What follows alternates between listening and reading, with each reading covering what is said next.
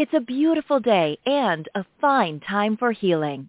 Podcast host Randy Fine, a narcissistic abuse expert and the author of the groundbreaking book Close Encounters of the Worst Kind and the captivating memoir Cliff Edge Road, invites you into her sanctuary, a place where your physical, emotional, and spiritual well-being are all that matter. So put your feet up, relax, and enjoy today's show. And now, here's Randy.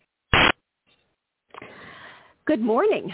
Thank you for tuning in to listen to A Fine Time for Healing. I am your show host, Randy Fine. Today's special guest, Dr. Robert Brooks, but he likes to be called Bob, is here to discuss child rearing. He will talk about the 7 important instincts that have evolved through multiple generations of parents and caregivers across tens of thousands of years, how they have raised children to become successful adults. The 7 are intuitive optimism, intrinsic motivation, compassionate empathy, simultaneous intelligence, genuine altruism, virtuous responsibility, and measured fairness. Dr. Brooks, or Bob, as he likes to be called, his upcoming book, which he co-wrote with Dr. Sam Goldstein, called Tenacity in Children, Nurturing the 7 Instincts for Lifetime Success, features strategies to guide children in acquiring and fine-tuning these essential human instincts. It provides a solid foundation to prepare children for a resilient and happy future. Bob is currently on the faculty of Harvard Medical School part-time and is the former director of the Department of Psychology at McLean Hospital, a private psychiatric hospital. He is board certified in clinical psychology as well as listed in the Council for the National Register of Health Service Providers in Psychology. He has authored, co-authored, co-edited 18 books, and in addition, authored or co-authored almost 36 book chapters and more than 36 peer-reviewed scientific articles.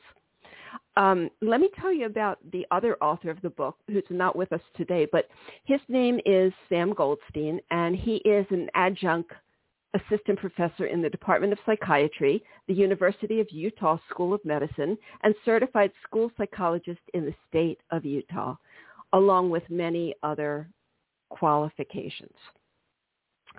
So let's get started because this is a topic that I am so excited.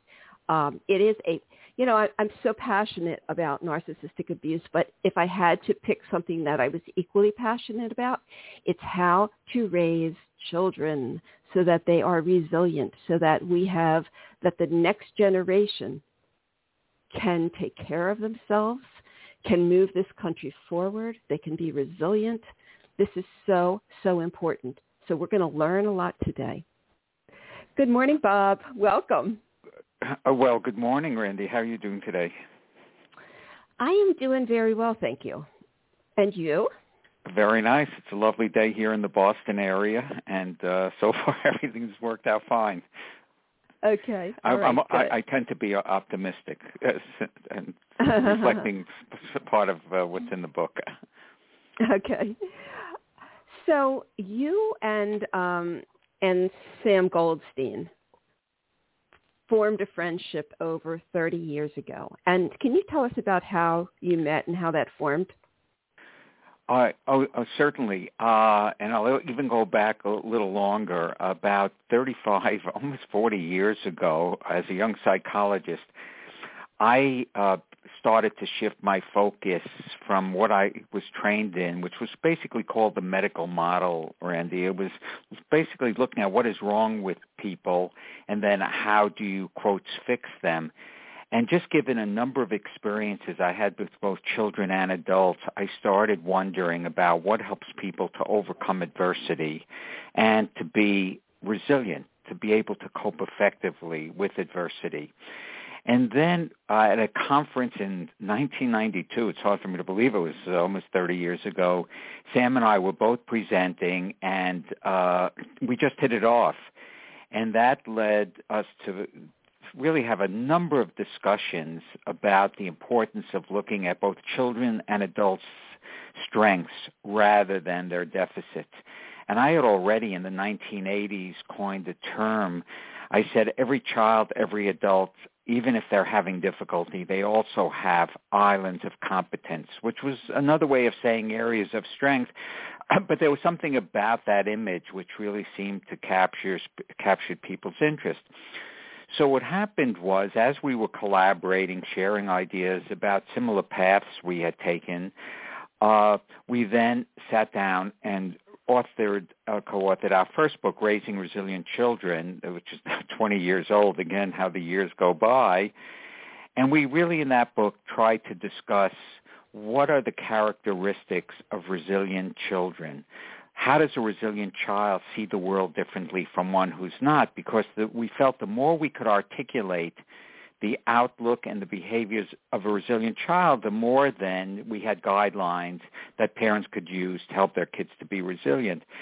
Several years went by. We continued our collaboration, and we then said, one of the components of a resilient mindset, self-discipline, really deserved its own platform, if you will, because in order to be resilient and in order to live more of a resilient lifestyle, you really had to think before you acted. You had to reflect on things.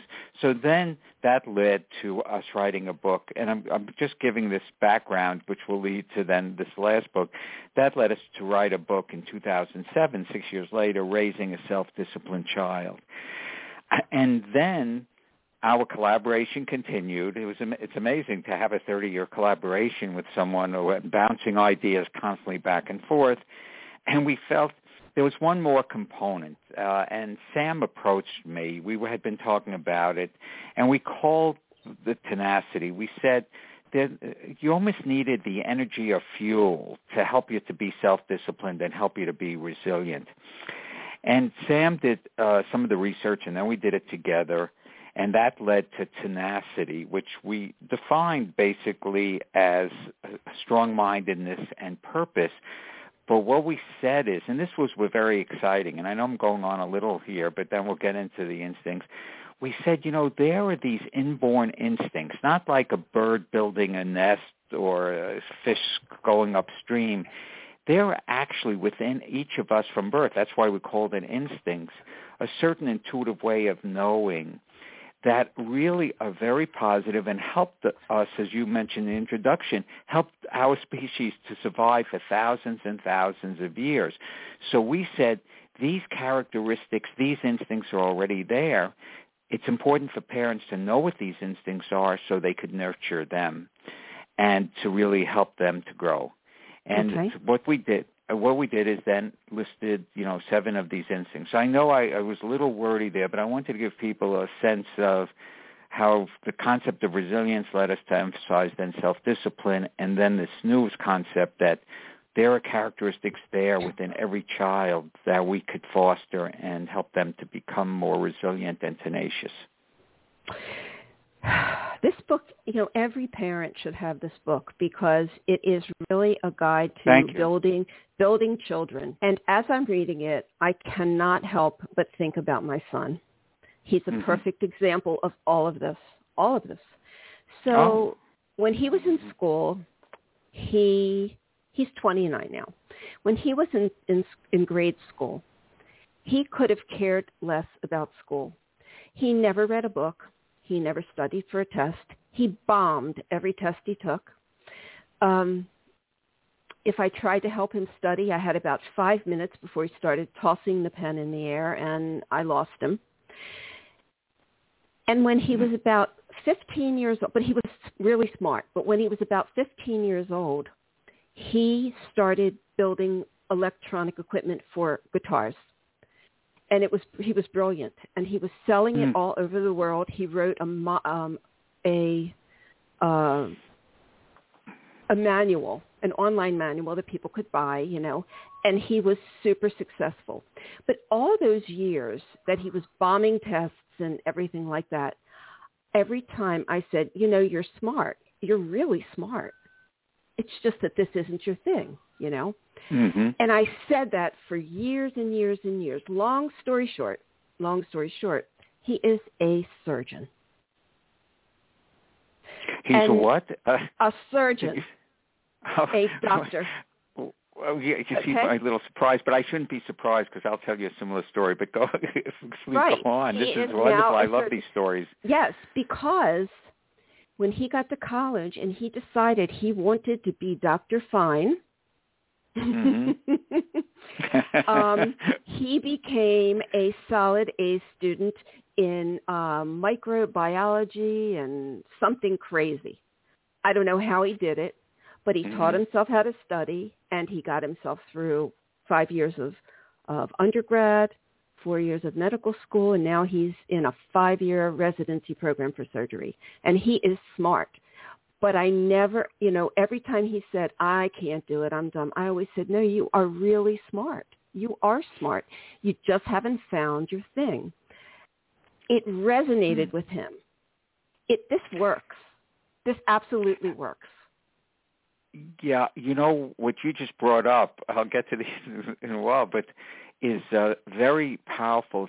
First of all, it's a lovely story of resilience, and it's a lovely story of a parent recognizing a child's strengths or islands of competence in terms of what you did.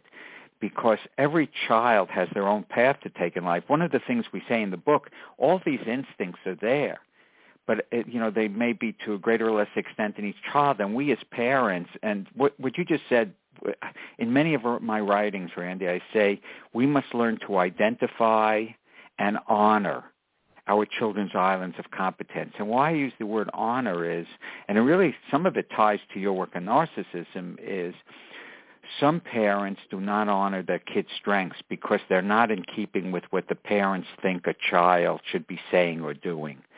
And when you just talked about your son, I thought about a young teenager I worked with where he was not great in school. And when I always ask parents, what do you see as your child's strengths or their islands of competence? And with this particular kid, they said, well, we wish he would have better grades and have friends and whatever. And they actually felt that his strength was something that would not be appreciated. It turned out he loved to garden and take care of plants. And it took a lot of work with these parents to recognize, but this is your child's strengths. And we used it, by the way, in school. All the plants around the school, he helped to plant and things like that. But you were very wise early on to really say to your son that it's not so much you're not smart. In one sense, he had not found his interest. And I'll briefly mention this. I know I could go on because it was so exciting. My oldest son, Rich, who's very successful today, did no work in school in the 8th, 9th, 10th, and 11th grades. I wish I handled him better, much better. You did a much better job with your son. And Rich thought homework was optional. I did not, nor did his teachers. But I started becoming estranged almost from Rich. And here I am, supposedly an expert on parenting and family relations, because all I would say is, did you do your homework? Did you do this?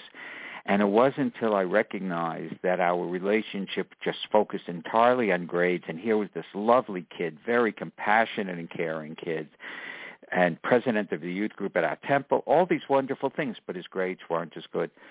And I just then said, I've got to learn to accept him for who he is, not what I want him to be.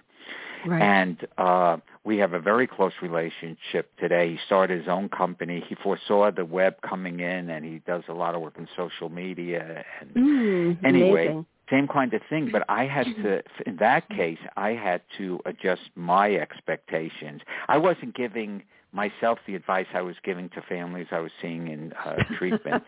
So, okay. Which is sometimes tough. But what I love about also what you said is kids have different paths to take, and that's why I started to say we must identify and honor our children's strengths, and they may not be what we had hoped they would be, but that's what is bringing our kid joy and excitement. And then just like with my son, with your son, when Rich went off to college, he just started to blossom, and it was wonderful to see. So those instincts, which was there, a lot of them, he found them, and we reinforced them. So your story triggered what I could speak about for an hour from my own personal life, but it's a very important point you made in that regard.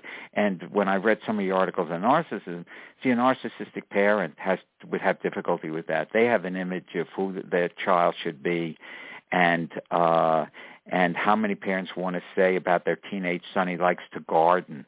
They want to say he's getting good grades or, he's good in sports. And this boy was having a great deal of difficulty because the one thing that brought him any joy, he received really no positive feedback from his parents. Yeah. So I'm the daughter of a narcissistic mother. So I understand what this is about, but what was really interesting is I have two children. My daughter you could put her anywhere and she would excel. Brilliant in math, she just anywhere she would excel.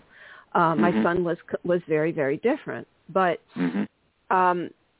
my parents adored my daughter and gave no attention to my son whatsoever. Now that he's a doctor, all of a sudden they're back in his life. So this is typical. This is typical narcissistic behavior.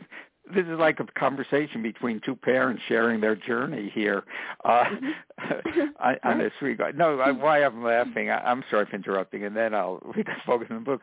But I would say our youngest son, he was very good in school and whatever, both bright but very good in school. And I felt like saying to my wife, our oldest son is Rich, our youngest son is Doug. I'll go to Doug's open school night. You go to Rich's, because at least with Doug I would hear these positive things. But what you brought up also with your mother is towards her own grandchildren. I mean, it's really for me, I don't want to use jargon, but it's really conditional love. I love you as long as you make me feel like I'm a good parent or grandparent, or I could tell all my neighbors and friends about you. Yes. My grandson, the doctor. Right. In that regard. And, all of us may have a little of that, but when what I've read about your articles or so, when it gets to an extreme, it's devastating for a lifetime. And you've certainly written about that. And that's so little did I know some of these stories were going to trigger so many of my own recollections. That's amazing. And the other thing, that I can say, I mean, my daughter was easier to raise. I raised her with very similar, tactics, but I didn't have to work as hard. Right. But both of my kids are super resilient. When they went away to college, they were totally independent. And they've been independent. They know how to live. They are, smart as far as making decisions in their lives and all this kind of thing. So that's why I'm so excited to talk to you about tenacity and resilience. And, all parents need to know how to do this for children. So let's talk about kids who have like ADHD and they don't fit into the school model. How should this be dealt with? Yeah. Again, the question. A lot of my interest. Now, this goes back that's why I gave a little history. A lot of my interest in resilience and what helps kids to bounce back.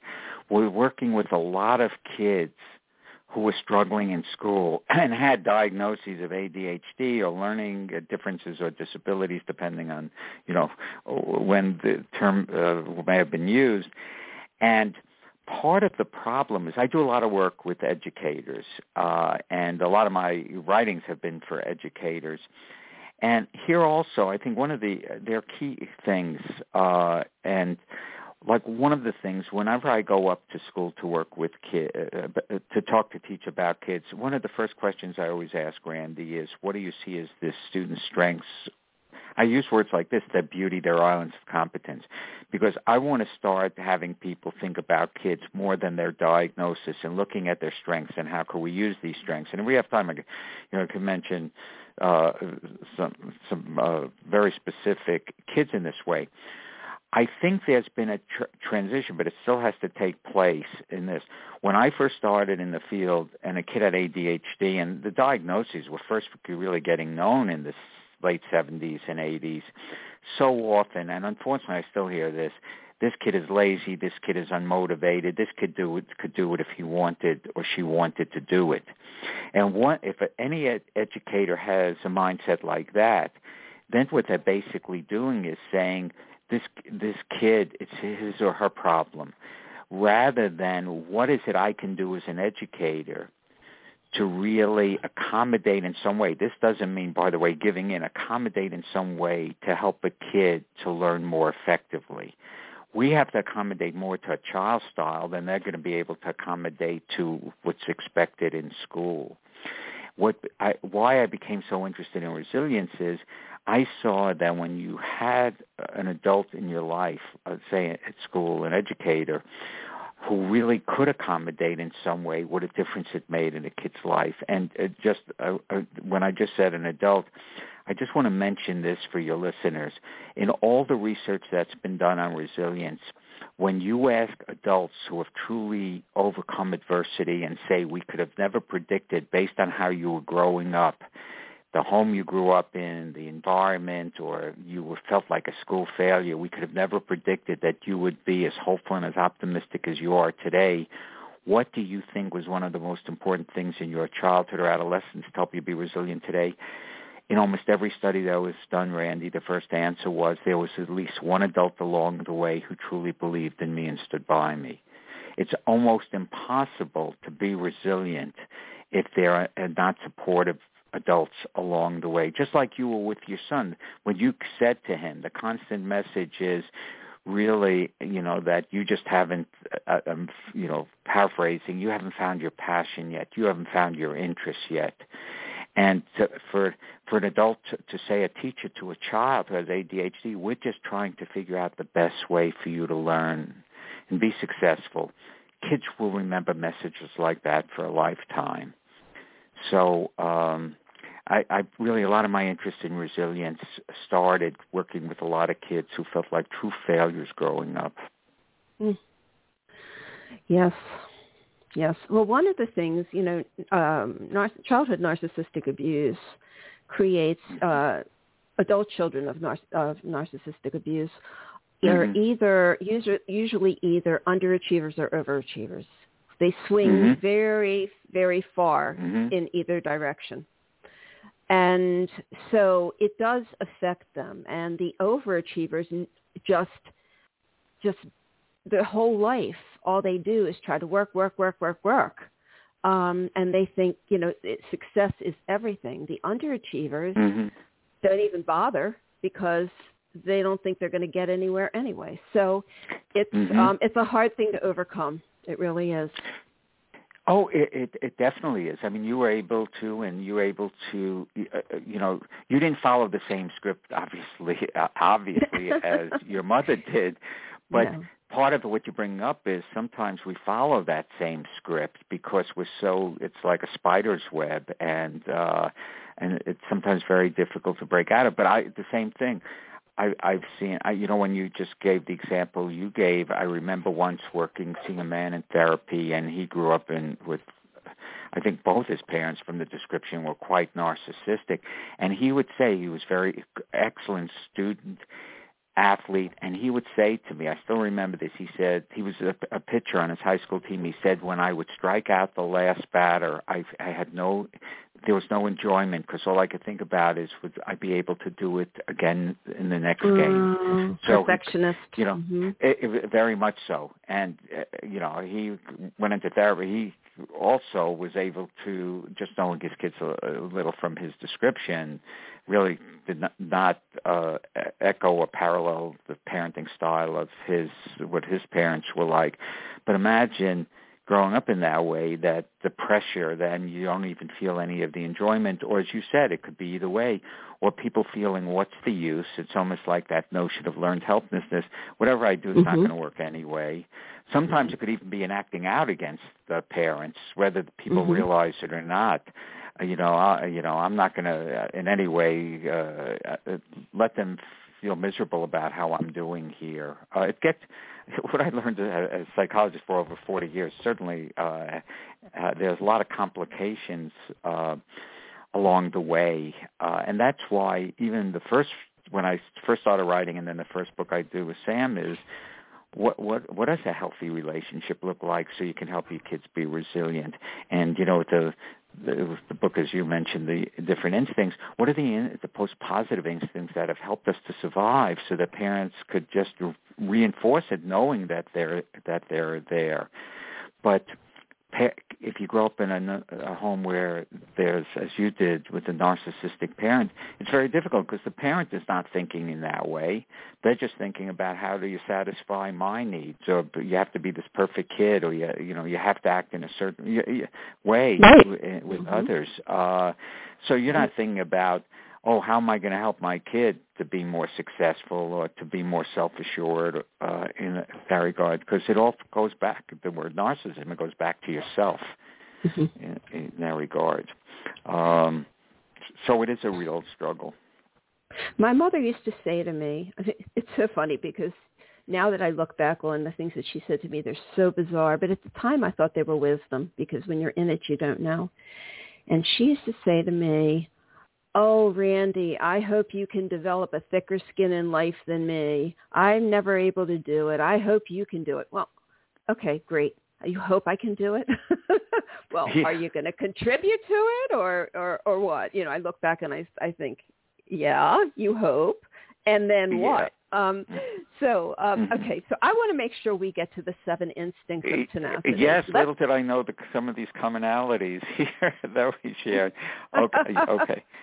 Okay, so let's get to this. And you know what? We have so much to talk about. You're going to come back. So let's... Okay. Okay. Well, you're delightful to talk with. You trigger so many, experiences from my own life, both personal and professional. But, we could go through these certainly to some extent. And as we do, certainly some overlap. And I'll just mention this as we go through this. The excitement of finding out how the rudimentary forms of all of these behaviors were there at birth. I mean, there's a lot of research. I'm not going to go into all the research, but there's certainly a lot of research, which in the book we try to summarize. So, okay, so we could go through it now. So whatever ones you want to talk about. Yeah. Okay. All right. So intuitive optimism is, how would you describe that? Well, it's basically the belief that there could be positive outcomes. And I know for some people listening, what I'm going to say now may almost sound silly, but infants have intuitive optimism. When a kid first starts to walk, even before I wrote this book, I said, what happens when they first start to walk? By the way, there's some work being done in our house next door, so there's background noise. We live on a quiet, dead-end street, but just today they're doing some work. But anyway, with intuitive optimism, basically, kids starts to walk, they fall. But then they get up again. Now, some people may say, well, wait a second, but they're already showing this kind of optimism that certain things will lead to better results. And so it's hard to be resilient if you don't have that sense of hope and optimism. What the research shows is that is there almost from birth, that kids will attempt to do things. Sadly, and this is where parents could either help these instincts to flourish or not. Sadly, in some cases, kids at an early age, when you mentioned kids with ADHD, but kids at an early age hear from teachers or parents, if only you tried harder, if only you did this, well, that does quite a number on a kid's self-esteem.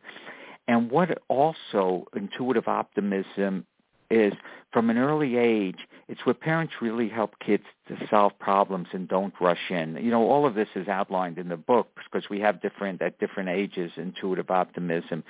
So there's research to show kids as young as 2.5, 3, as long as they're verbal, if you ask them ways of solving problems, they actually could start telling you different ways of solving problems. And that is reinforced.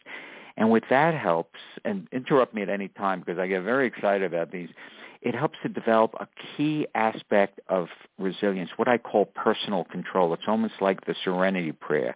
What we want to see develop in both kids and hopefully adults is more and more to focus on what you have control over rather than trying to change things you have very little control over. You focus, as the wonderful psychiatrist and Holocaust survivor Viktor Frankl said in his book Man's Search for Meaning, what we all have control over more than we realize is our attitude and response to situations. It doesn't mean it's easy, but we do. So just to give you an example, when you mentioned ADHD before, I was seeing, he was about 8 years old, a boy who had just been diagnosed with ADHD.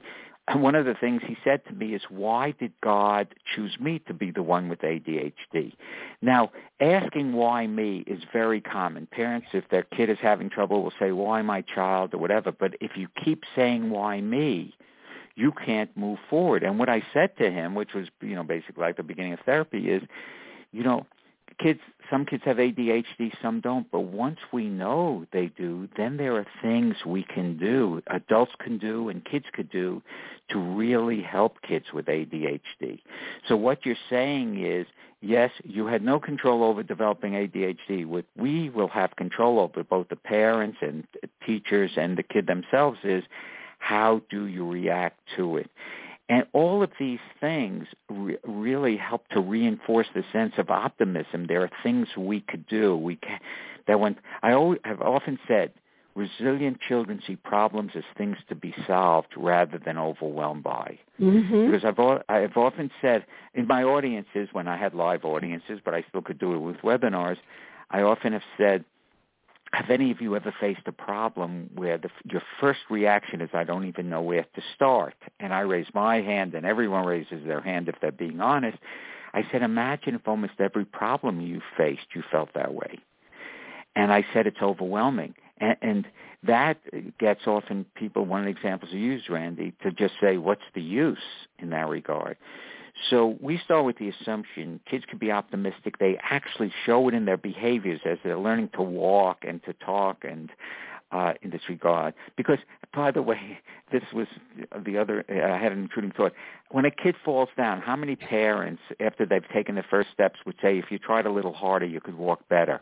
What we do is we support them in that regard. But a few years later, if they're struggling with something else, if you tried harder, we could do this. Right. Intuitive optimism. If we don't have that optimism, it's so difficult to be resilient or to develop, tenacity. Yes. Oh my gosh, it is so important. Yeah. The only point I wanted to make there was, sure. Children need to understand how to work through disappointment. Because disappointment is going to come all through life. And so they need to understand that, I always told my children, if you don't get what you want, it's because there's something else better. Yes.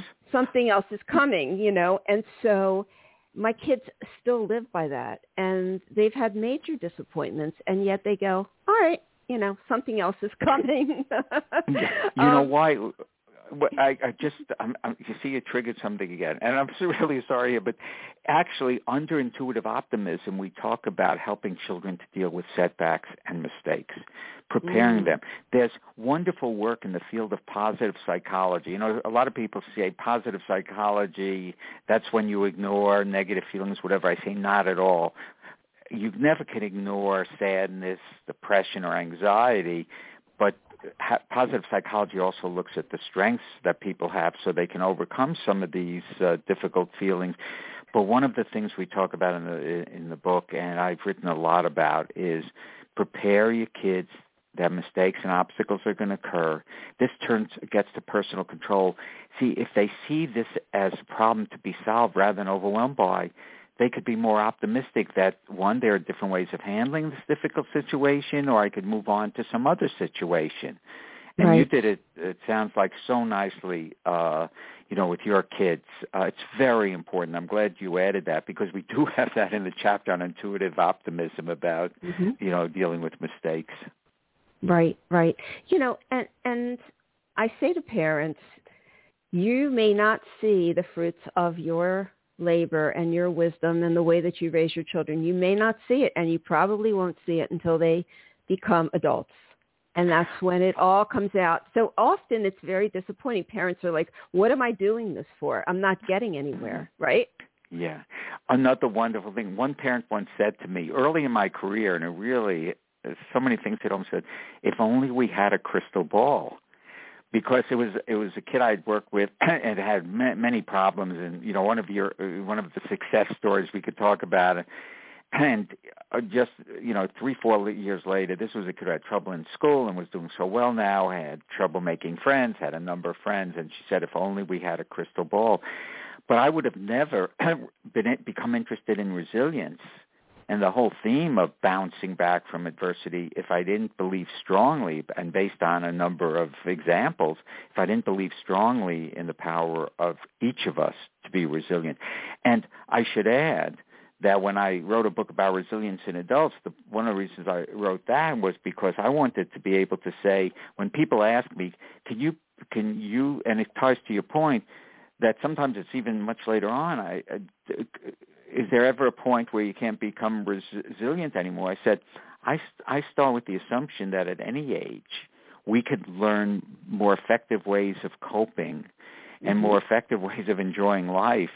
And it's not like it stops even at 20 or 21. I mean, I give in the book about resilience in adults, I give examples of people 50, 55, 60 starting to lead more meaningful lives. Yes. So I agree with you. So again, to jump in with what you said. Okay, that's good. That's good. Now, everything that you have to say is incredibly important.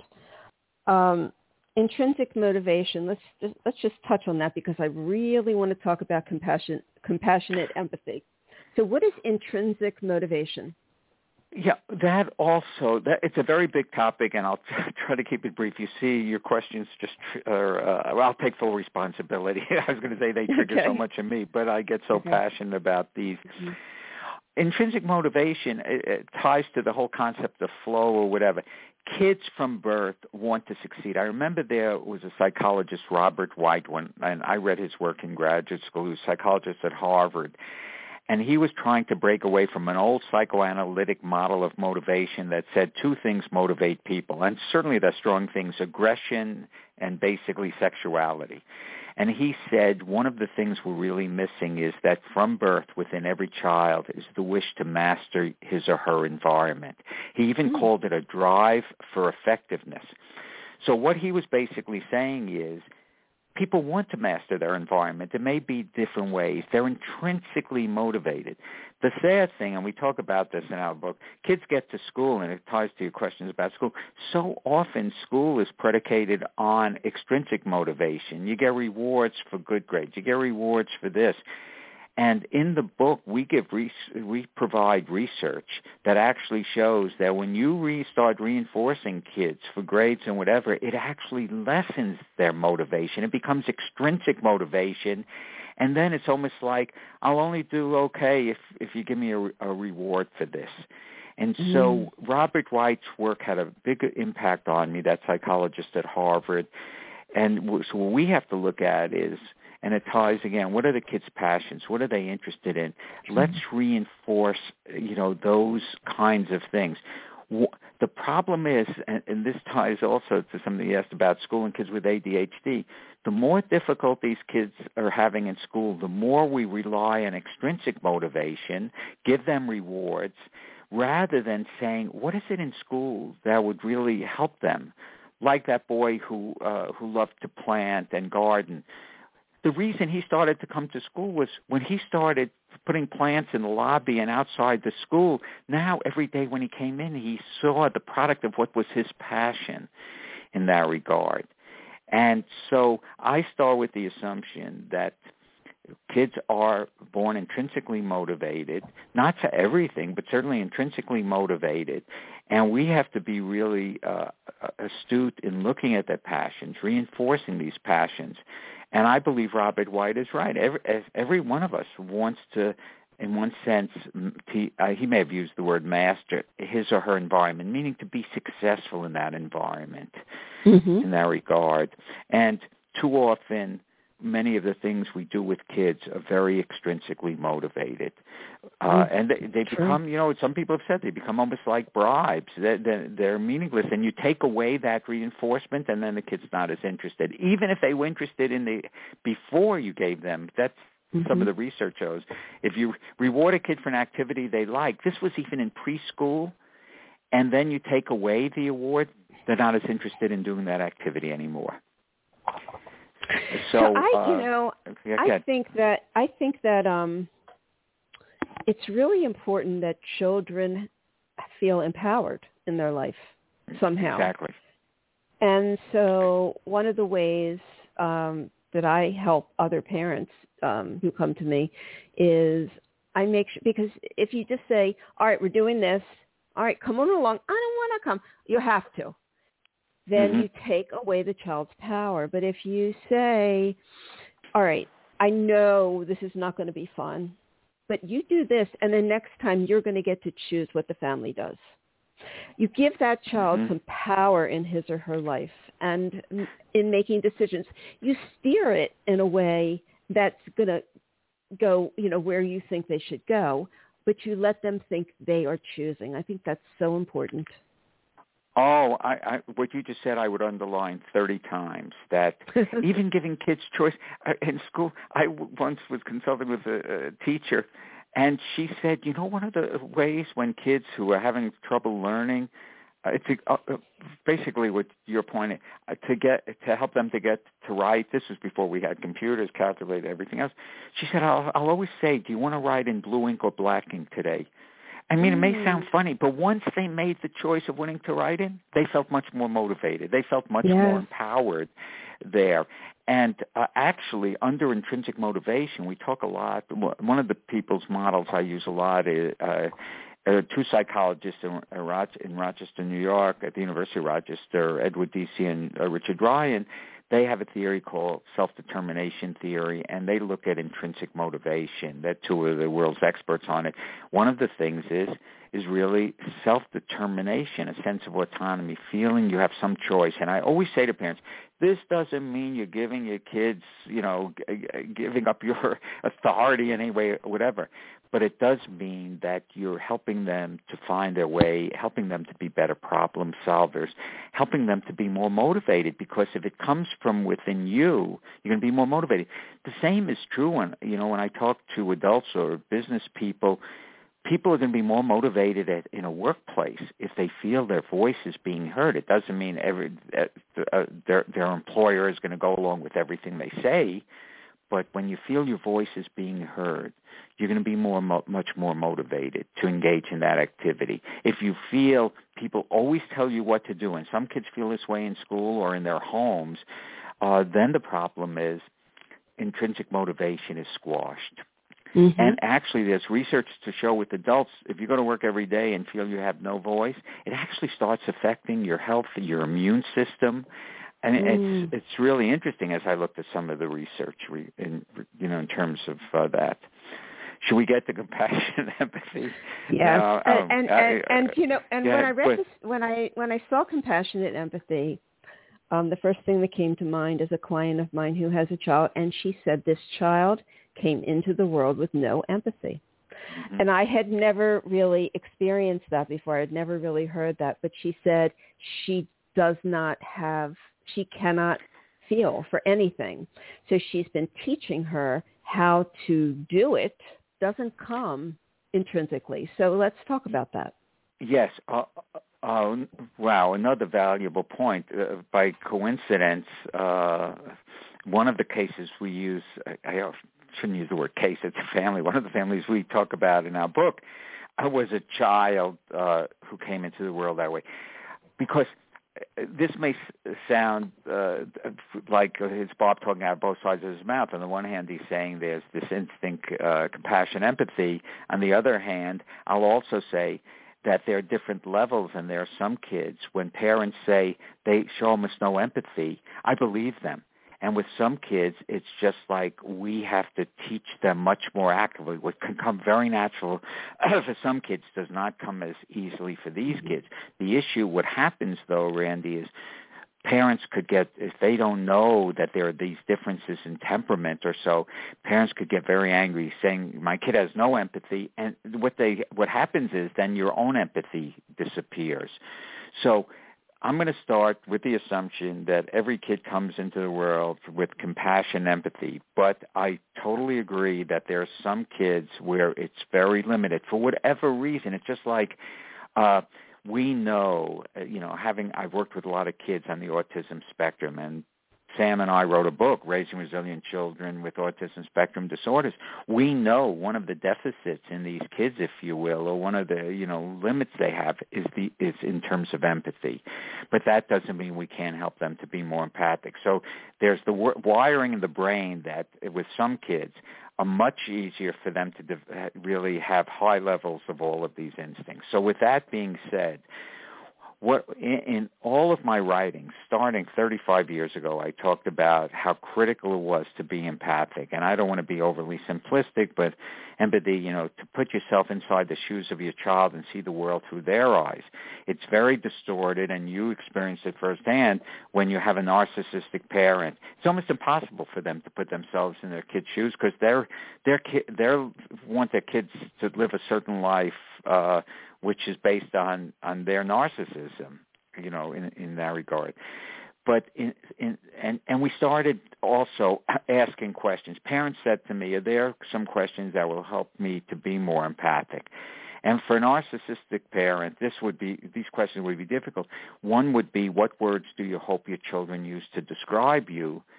But a second question is, what do you intentionally say and do on a regular basis are likely to use the words you hope they use? And already there's going to be some distortion, having worked with kids and adults who grew up in a home where there was a narcissistic parent, and having worked with some narcissistic people, those questions are going to be much more difficult to answer. So yes. I started to develop questions to help people to be more empathic, to think about how they come across. In this book, we tied together compassion and empathy, and this was one chapter I did a fair bit of research. And one of the ways some of the researchers distinguished between compassion and empathy and why we put it together, empathy was the capacity to put yourself inside the shoes of another person. It could be your own child, obviously, see the world through their eyes. But the way it was distinguished, compassion was seen then as taking that empathy and helping others, being kind to others. So that it was almost like there's the understanding there, but what do you do with the understanding is then be helpful to others. And here also, I was so intrigued by the research I found about kids already showing signs of empathy. It certainly was the precursors, the rudimentary signs, when kids were just several days old. There's some research which showed, one kid feeling distressed, hearing someone cry, their brain lit up the same way. Their early brain there was lighting up the same way. So what basically we felt here was, if kids could come into the world and have the capacity for empathy, and once again, I'll say for some kids it is much more difficult, and it's almost like we have to help them. That's why I brought up kids on the autism spectrum. It could be difficult. Kids with what's called nonverbal learning disabilities have more of a difficulty that way.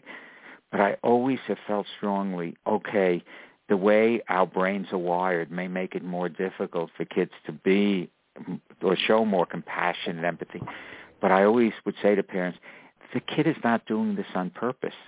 So what we have to look at is, what are the techniques we can use so we don't get upset with a child, but really to help them to see. And there are actually programs to help kids to be more empathic.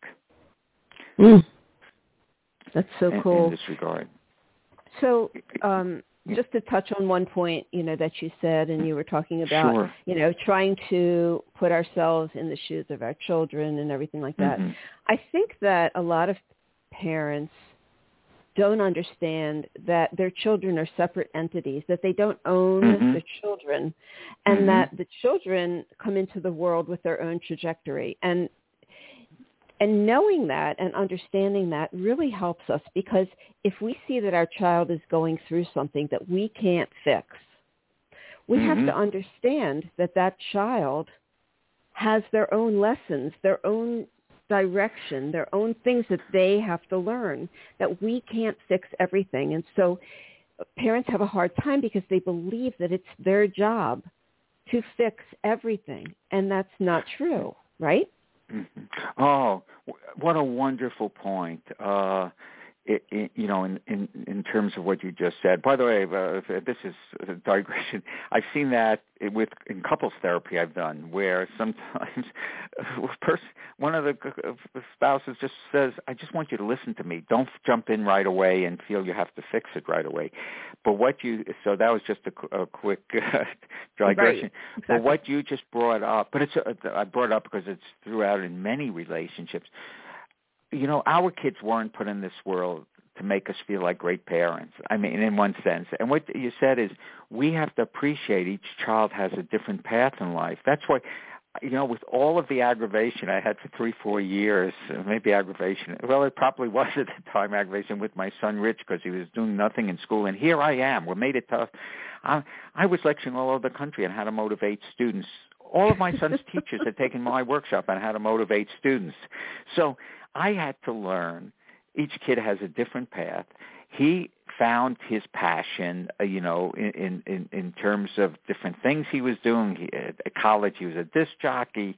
He was a waiter, a bartender. These were all things leading then to his interests somehow, in what the company he started.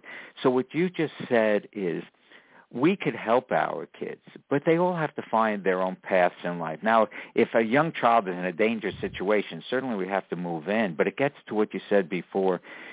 We have to let kids feel comfortable failing at times, as long as it's not a dangerous situation. We have to be careful not to rush it. We have to appreciate each kid has his or her own islands of competence. Right. In that regard. And we can't fix anything. And, when you just think about that, one of the things that really helped me, because the first thing I would say to Rich when I came home from work, and here I am working at a psychiatric hospital where I was Dr. Empathy, Rich, did you do your homework yet? Why would you start with that question knowing there was so much tension? But I felt I had to get him to do his homework. It wasn't until years later, why it took me so many years, I don't know, that I said, what question would you be asking if Rich was your patient or so and you were seeing his parents? And I would say this. I would ask the father, how do you think Rich experiences it when the first thing you ask him when you come home is, did you do your homework?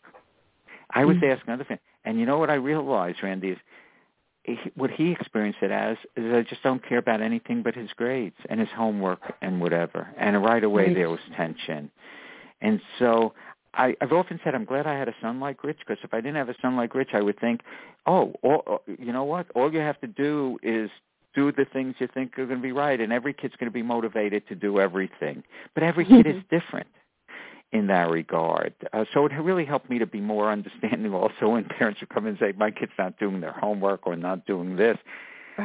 I was more concerned when they said my kid's doing nothing and is in his or her room all day and doing nothing. But yes. Rich had many other strengths. That's when I started taking a much broader view of, kids, just like you said, kids having their own path.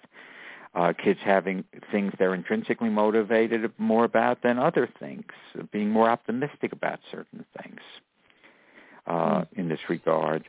And the last point I wanted to make just about this is, when that parent said, and it seems like an understanding parent, my kid came into this world with almost no empathy, but the parent instead really seemed to be saying, maybe there are things I could do to help my kid to become more empathic. If there's a scale of 1 to 10, and some kids are at 10, they're almost born with, very empathic. But if your kid's at 2 or 3, maybe we could get them to 6.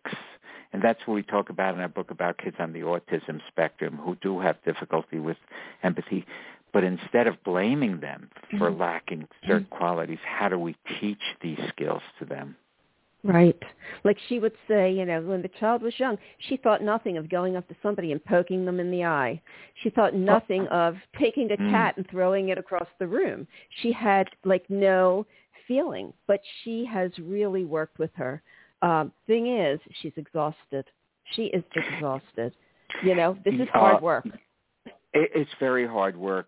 That's a whole other topic. We're working with parents of kids, I'll say, with special needs and special needs in a broad way.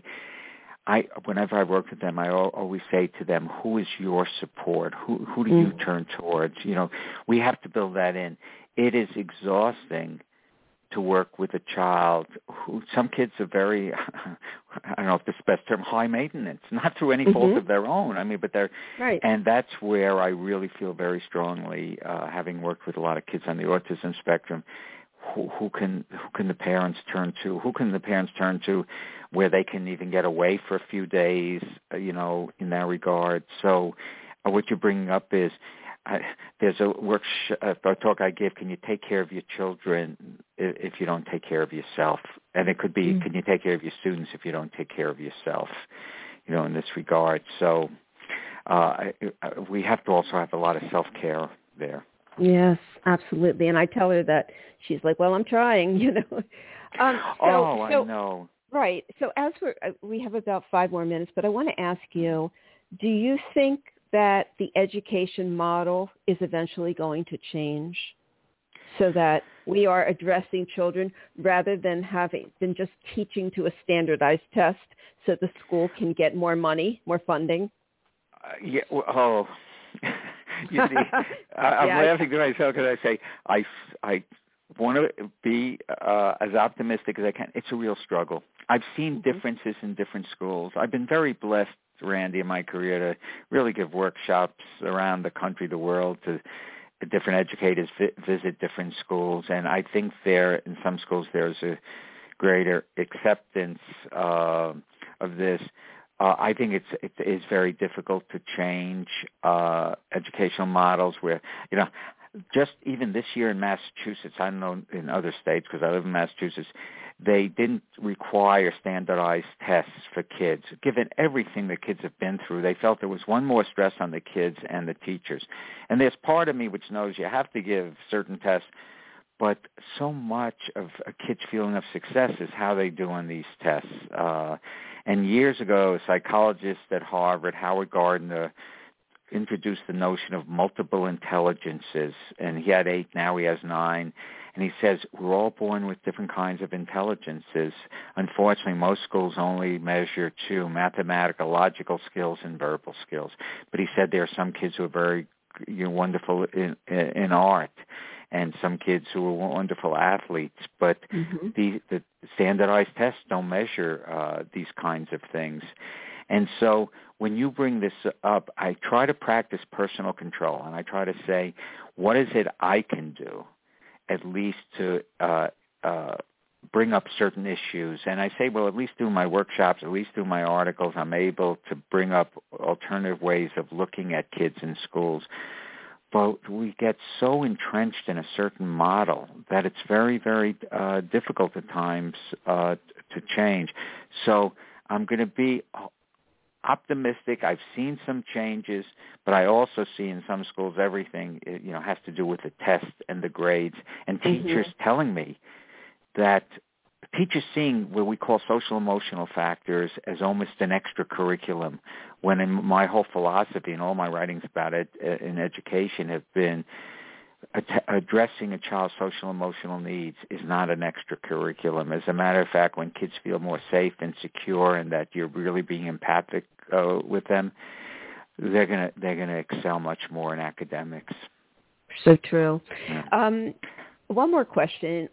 Do you believe that in order to help adults change or restructure the way they experience life and handle life and more resilient, that the childhood has to be looked at? Oh, wow. Here's another hour-long thing. I think it's helpful for adults to see certain patterns which may have led them lead that way. I also feel, okay, I'm going to sound like I'm speaking out of both sides of my mouth here. I also feel that I've seen adults change without totally understanding all the factors that went into the way they see things now. So I'll say both. What your question triggered in me is right away I thought of several families I worked with when they could understand how their reactions of parents to their kids mirrored, if you will, some of the reactions of their parents towards them. It was very helpful in them changing the script. I've also seen parents who acted in a certain way weren't sure. They couldn't necessarily pinpoint it, but just by changing their behavior now, it helps. So I think seeing certain patterns can be very helpful in saying, oh, now I have a better understanding, and these are ways I can change. But sometimes there wasn't that understanding. What I started to say to parents, to all of us, we are the authors of our own lives. That doesn't mean we could change everything, but if we could think of life as a script, if we understand some of those past scripts, think about what script we want now. And sometimes we need help in understanding what script we want now, and then what are the steps we can take. And this ties with kids too, like you did with your son, basically saying to him, you haven't found the script that is bringing you as much passion now. But it will be there, or in this regard. Just like I did with my son, finally, he has a different path. He has a different script than I had. I would have never thought growing up to go to school without my homework being done. As I said, Rich saw it as optional, basically. And I don't know what made me more angry, when he did it and then forgot to bring it in, or whatever, or didn't do it at all. Yeah, and but it's very it's hard interesting. work. Yeah. It's hard work with kids like that. And I hope I wasn't overly simplistic. Your last question was so important, something I've really struggled with in terms of I've seen how helpful it could be to understand certain things. I also felt that, I've seen people change without understanding all of what went on. Not that we could ever understand all that went on. Right. But and like the reason I'm sorry. The reason I asked, and we really do have to finish. I know we could go on and on. Heavens, this hour went quickly. You are going to come back. Okay. The reason I ask is because just about everybody that I work with, we do go back and we look at the patterns. We look at what brought them there. But the clients who refuse to go there, refuse to see it, want to deny that the childhood is responsible for their issues, those people don't move. The needle doesn't move at all. I totally agree. What you just brought up, I totally agree. If you're denying everything, see what I was talking about, sometimes people not feeling things went on, but they weren't sure, but they're able to move ahead. But if you're denying that makes it much more difficult. See, that's why you just clarified for me, certainly, that would make it much more difficult. But to get the past. And, understanding the past doesn't mean you're blaming the past. Understanding means that it's giving you insights to move ahead on that. Yes. Oh, that whole topic, I'm glad you then clarified that because in that regard, because that's different from someone not totally understanding all that may have gone on, but not really denying it. Denial. Versus, what you bring up is they're shutting off part of their, I would say, both their cognitive and emotional life. Right, exactly. In that regard. Right. So we're talking about your book today, Tenacity in Children, Nurturing the 7 Instincts for Lifetime Success. And, I recommend this to all parents. This is so important. This is the fundamentals of how to raise a resilient child. So if you want step-by-step, here it is. So where is this book available? I just tell everyone the old thing: go to Amazon, and it's just type in Tenacity in children. In that regard, I mean, I'm sure bookstores would have it also, but now I think during this past year, especially with the pandemic, most people have gone to Amazon. But it's readily available, on Amazon. Okay, and I do the same thing with my books. It's like just go to Amazon. I just find it so much easier to tell people, that it's, especially if you have Amazon Prime, you don't have to pay for postage. Oh, we get shipments every day. Every single day we have something coming. So. Oh, yes. I think we should get paid by Amazon for the advertisement we just gave. Okay. I know. We should. Okay. Okay. So do you have a website? Yes. Oh, yeah. And actually, the last article, and the one coming out within a few days, is on compassion and empathy. We're summarizing some parts of the book. It's just www.drdrobertph.com. robertbrooks.com. So my name, drrobertbrooks.com. And there are a lot of articles there. I've been writing monthly articles for like 20 years now. So many of the things we talked about are there. And the next few will also be about the new book to summarize some aspects of it. Okay. Well, I will be back in touch with you because we only got through half of my flags that I have in the book. So and I would love to talk to you about some of your last question, the question or comment about denying parts, your past. Right. Well, I'm going to call you. And how that impacts also. I'm going to call you. Well, this has been delightful, Randy. Really delightful. I so enjoyed being on, and I look forward to a return visit. Thank you. And yes. I see we share many common interests. So thank you so much for having me on. You are welcome. Thank you for being a wonderful guest. We'll be back. You'll be back. He'll be back. Okay, Randy. Thank you so much. Have a great day. Bye-bye. You too. Bye. Bye. So we are out of time. But if you have any comments or questions about today's show, you can email me at loveyourlife@randyfine.com. Remember, Randy is R-A-N-D-I, randyfine.com. May joy and serenity always be yours. Goodbye. We hope you enjoyed today's show. Visit randyfine.com, RANDIFINE.com, and be sure to sign up to receive updates on the latest blog posts, events, and upcoming shows. Thank you for listening.